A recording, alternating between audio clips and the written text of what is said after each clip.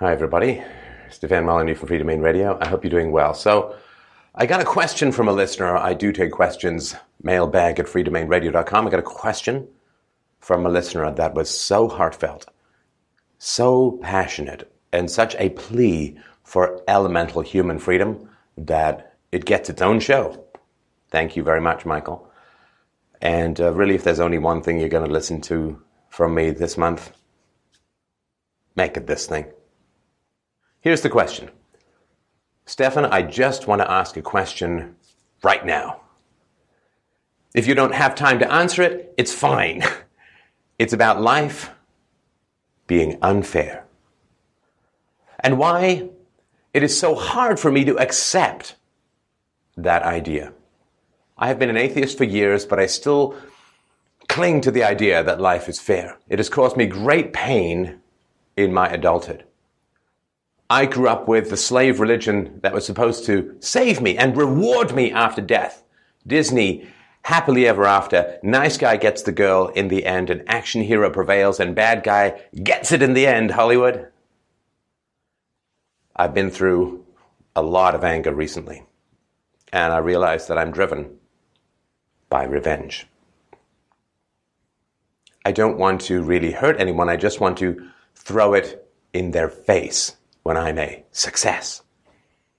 I want to get back at the little league coach that made me sit on the bench 9 innings. I want the teachers from high school that said I wouldn't amount to anything envious of me. I want those girls that dumped me or ignored me to throw themselves at me. I didn't realize that this raging inferno in me could be stopped so I could pursue real happiness. Still, after everything, I have that core belief that life is fair. It is destroying my life. It's so deep in my heart, I've realized that I hate life. I want to be the best I can be, but the pain can be overwhelming sometimes. What steps should I take to free myself from this belief that is pulling me down to the depths of hell?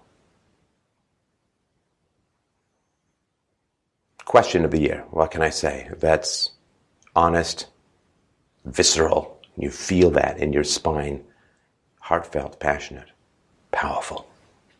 So I will do my best to help out and tell you how to free yourself from these kinds of thoughts, from this kind of hunger for vengeance. You cannot hurt another human being unless you are already dead inside. There's a great line from an old Hall & Oates song. It's so easy to hurt others when you can't feel pain. Now, it's okay to hurt bad people. In fact, really the point of philosophy, the point of virtue, is to harm the interests of bad people. The point of being a cancer curer is to harm the interests of cancer cells and so on. The purpose of antibiotics is to harm the interests of harmful bacteria. So if you are a good person, then one of the ways you measure your goodness, in a very foundational way that you measure your goodness, is the degree to which you're hated by evil people. If cancer were sentient, it would hate the cure because it wants to grow. So, first of all, the desire to do harm to evildoers is not a vice. It is natural. We're driven by our love of health. But the way that we achieve health is to fight disease, to fight illness. Again, if you're a cancer researcher, you are driven by, hopefully, a desire to cure people of cancer, and the way that you measure your success is the degree to which you harm cancer cells. Well, human beings, we are not all equal. There's this terrible lie that comes out of religion, which is the idea of the soul. The idea of the soul is that, deep within us, in this hinky basement of our beings, is a perfect, glowing, virtuous essence of selfhood. And this perfect, glowing, virtuous essence of selfhood cannot be destroyed and can always be accessed. by the right combination of words and deeds and inspiration and connection, and evil men can confess on their deathbed about strangling hobos, find virtue, get to heaven. Blech.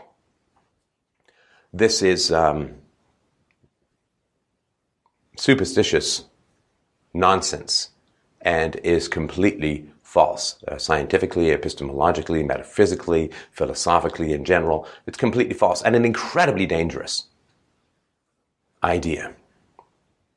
And I'll give you an example. Let's say you smoke like a chimney pot for 40 years, you get lung cancer, and you go to your doctor. Doctor says, sorry, you've got lung cancer, you don't have long to live, get your affairs in order. And you say, no, doc. Maybe you've never heard of this.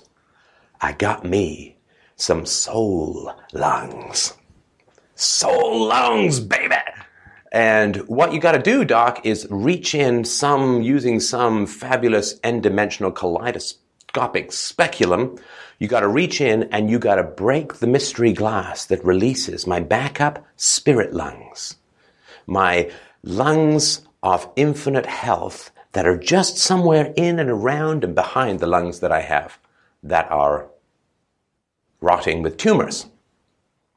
The doctor will say, I don't know where you get your information from, but you don't got no backup lungs, son. You got your lungs, you fucked them up, and you're gonna die unless we get some magic transplant. So, that there's no magical backup organ that you can use to replace a diseased organ. There's no magical backup mind that you can use to replace the brain that you have developed, that partly through inheritance, a large degree through exposure to your environment as a child, your parenting, your teachers, your priests, whatever. And certainly as you get older, by the habits that you have developed. You have a habit of smoking, you screw up your lungs. You have a habit of vice, you screw up your brain. Now, there is no magical backup brain. There's no soul in there that you can get to. It's a fantasy.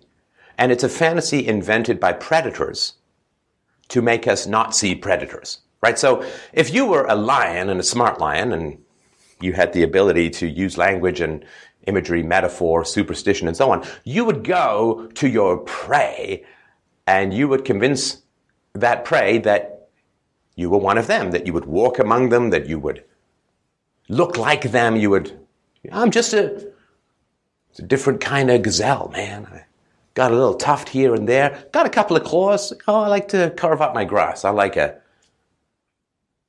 nice couscous grass salad. That's my thing. So I got these claws to do that. They're not for ripping flesh. Good heavens, no. I'm just a different kind of gazelle, just like you.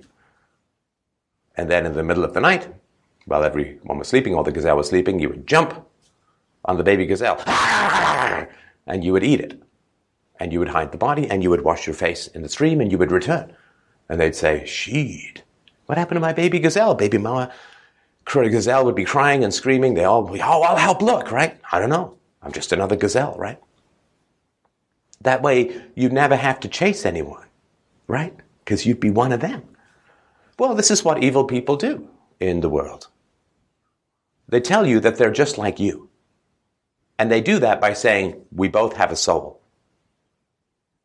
And I may have made some mistakes. I may do some bad things. But I have a soul just like you, and I'm capable of redemption.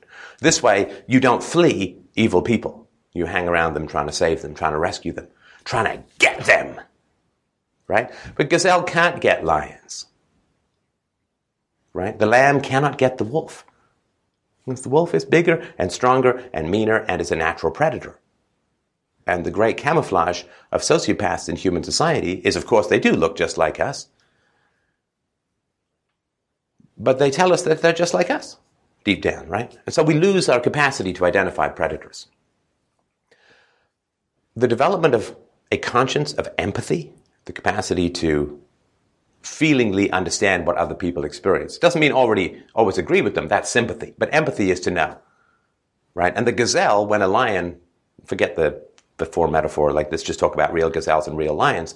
When a lion jumps out at a gazelle, the gazelle empathizes with the lion and says, damn, that shaggy-haired, sharp-toothed beast really wants to rip me limb from limb and feast on my gizzards. So it runs away, right?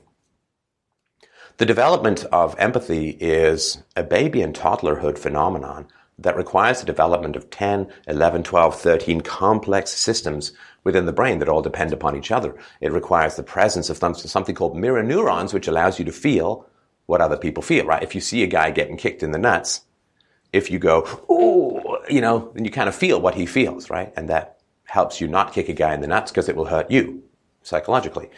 If you take great delight in watching people get hit in the nuts, which a lot of people do, then you don't have probably these mirror neurons, and you have a problem with conscience and empathy and so on. And really, you're a predator upon the human species. You are a tax farm owner. You are a livestock manager.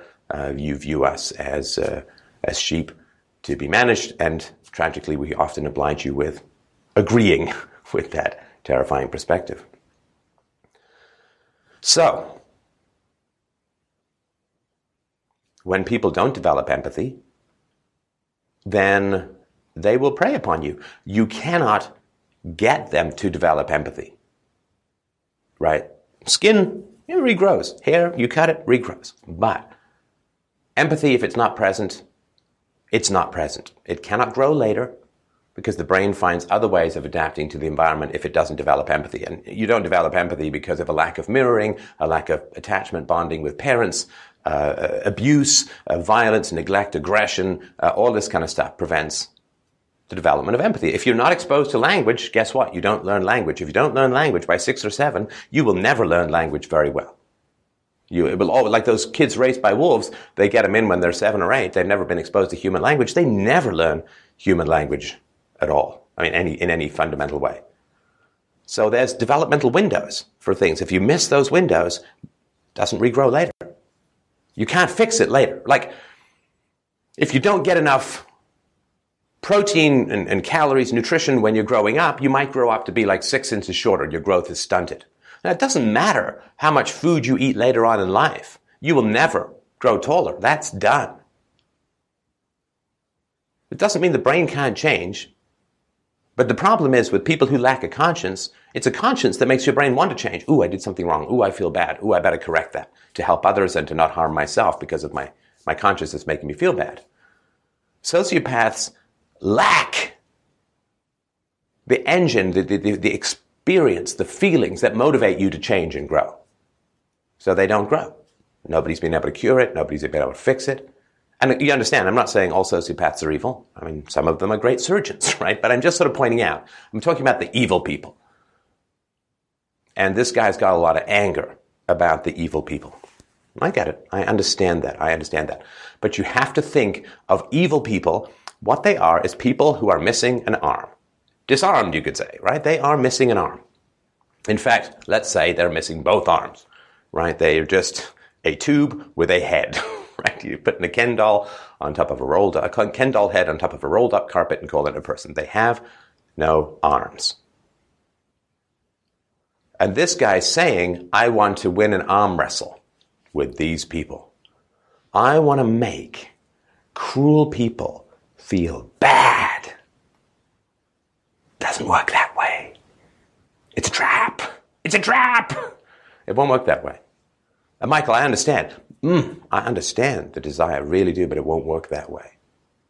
You cannot beat people who have no conscience. You can't make them feel bad because they really lack the capacity to feel bad. Sociopathy has been described as about the most pleasant mental problem that there is. Because, I mean, how many of us would love to have that from time to time? A lack of conscience, a lack of sensitivity to others, a lack of feeling swamped and overwhelmed by the needs and preferences of others. It's about the most pleasant. They don't go to therapy.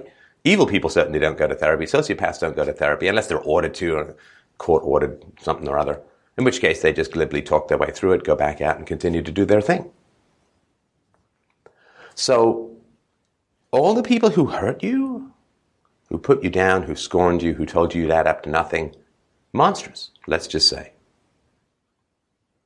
But you want to win an arm wrestling contest against people who have no arms. Do you understand? They will draw you in to try, get me, fix me, heal me, get me back. Come on into the ring. And then they'll win because you have a conscience, you have empathy, you have sensitivity, and they don't. So you won't win. It's like trying to outlast with like the pasty white, no sun protection, no sunscreen, and then you go out and try and win a no sunburn contest with a lizard. You'll lose. Lizards don't get sunburns. You'll just lose. It's like trying to win a height competition with a guy who's taller than you. You will lose. Funny game. The only way to win is not to play. So I understand this desire to go back and get the people who've done you harm. But you're being invited into an arena where you will lose. The very desire to go back and harm people who've harmed you in your life is their desire, not yours. Two types of people in the world. One is the type of the person who attempts to gain mastery by gaining control over nature.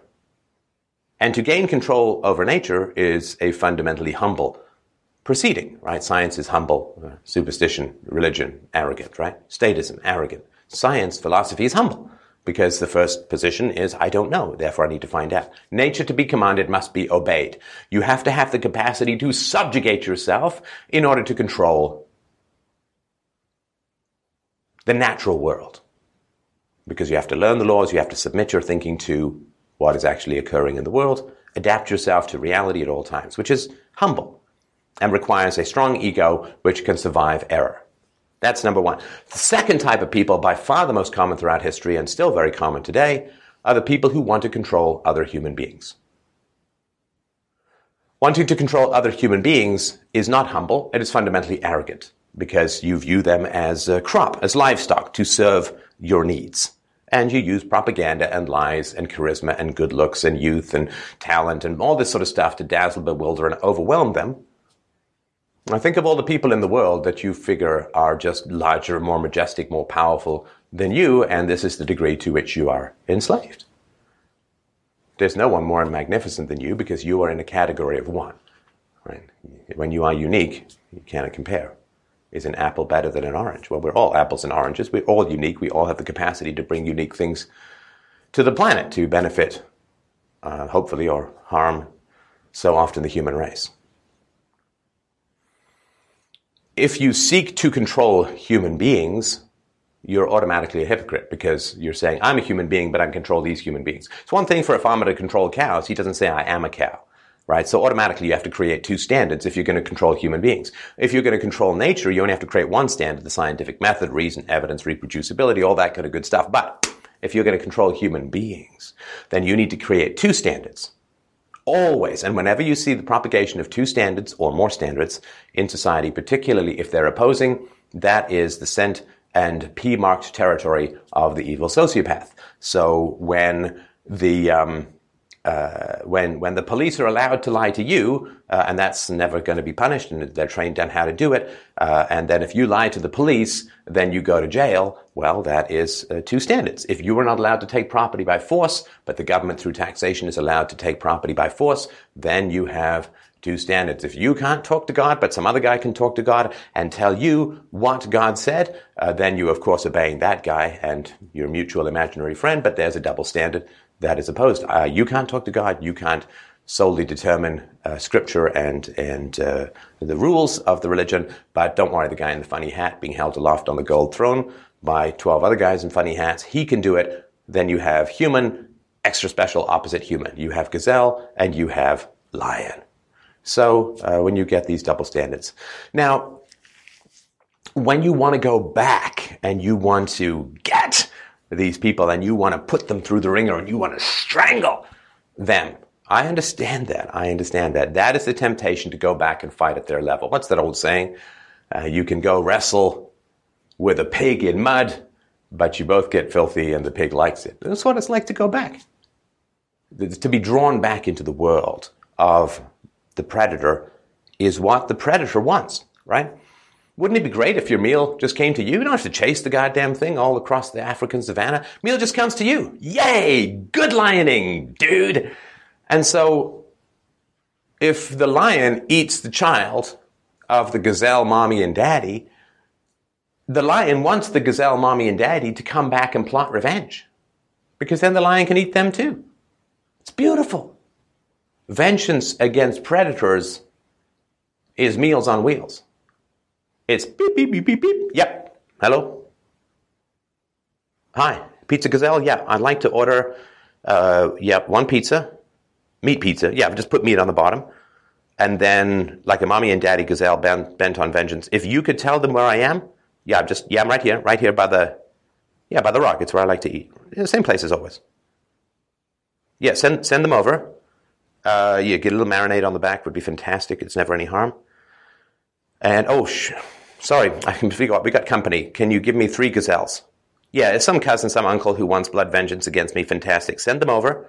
If they can drive, fantastic. But please make sure it's a convertible. I'm not very good at opening doors. I just got claws and all right? Okay, thanks. Yeah, I'll pay with provocations of vengeance. Got it. Okay, thank you. Beep. Meal. Done. Don't get drawn back into their world. That is the world of the dead. That is the Hades-ruled underworld of vengeance. And I'll tell you one last thing. Because without self-knowledge, none of this is going to mean anything. You might nod and you might say, oh, that guy is eloquent and occasionally confusing, but it won't solve anything. Without self-knowledge, it's all nonsense. So, I will tell you. When people say the world is, what they mean is, my parents were. Right? The world is beautiful. What they're saying is, my parents were beautiful. The world is mean. My parents were mean. Right? The world is unfair. Your parents were unfair. Your primary caregivers were unfair. The world is a violent place. My home, when I was a baby and a toddler, was a violent place. Right? So don't insult the world because you had shitty parents.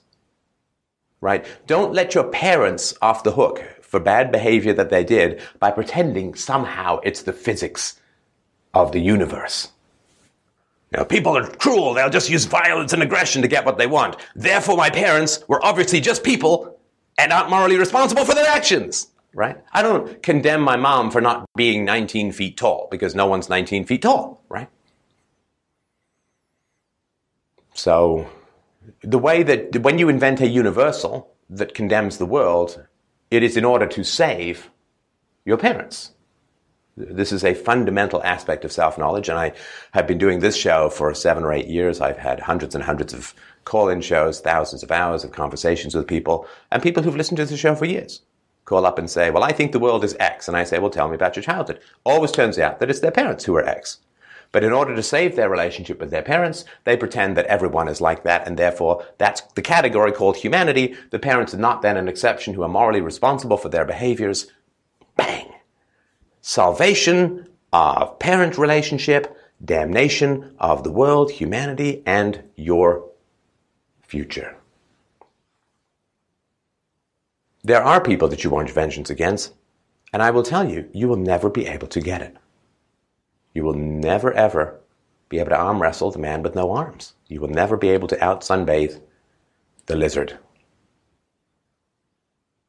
It's like, I remember in grade 8 or 9, we had these sex ed classes, and they talked about crabs. Crabs you can get in your pubic hair.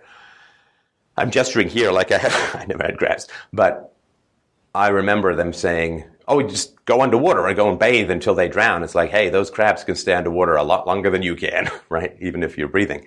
So this is the reality. They're adapted to predation and cruelty, and you are not. And you will smash themselves. You will smash whatever's left of your tender heart against the iron-bitter cliff walls of their fundamental indifference to other human beings. You will shred yourself. You are cheese, they are the grater. Do not be a topping for their feast. Let the dead bury the dead. Go forward into the light. Leave the evils of the cruel behind and recognize that the desire for vengeance is the desire to bite the vampire back. He's got no blood in his veins. You will just end up empty and one of them.